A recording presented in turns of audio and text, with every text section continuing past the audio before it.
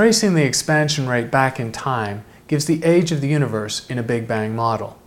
Cosmological parameters, when they're measured, can be used to predict the age of the universe.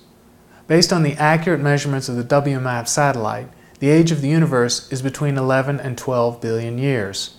Note that any universe where there is vacuum energy and a cosmological constant has an older age than a universe without such vacuum energy, because the cosmological constant acts to accelerate the expansion and give an older age. The fundamental test of the Big Bang model is to look for the oldest objects where the age is measured using an astrophysical technique.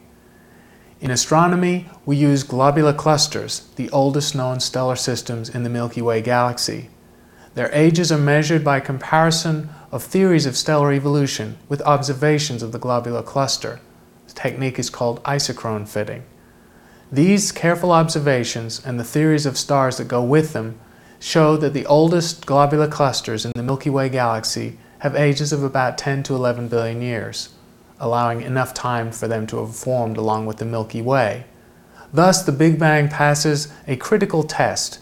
It contains no objects older than the universe itself.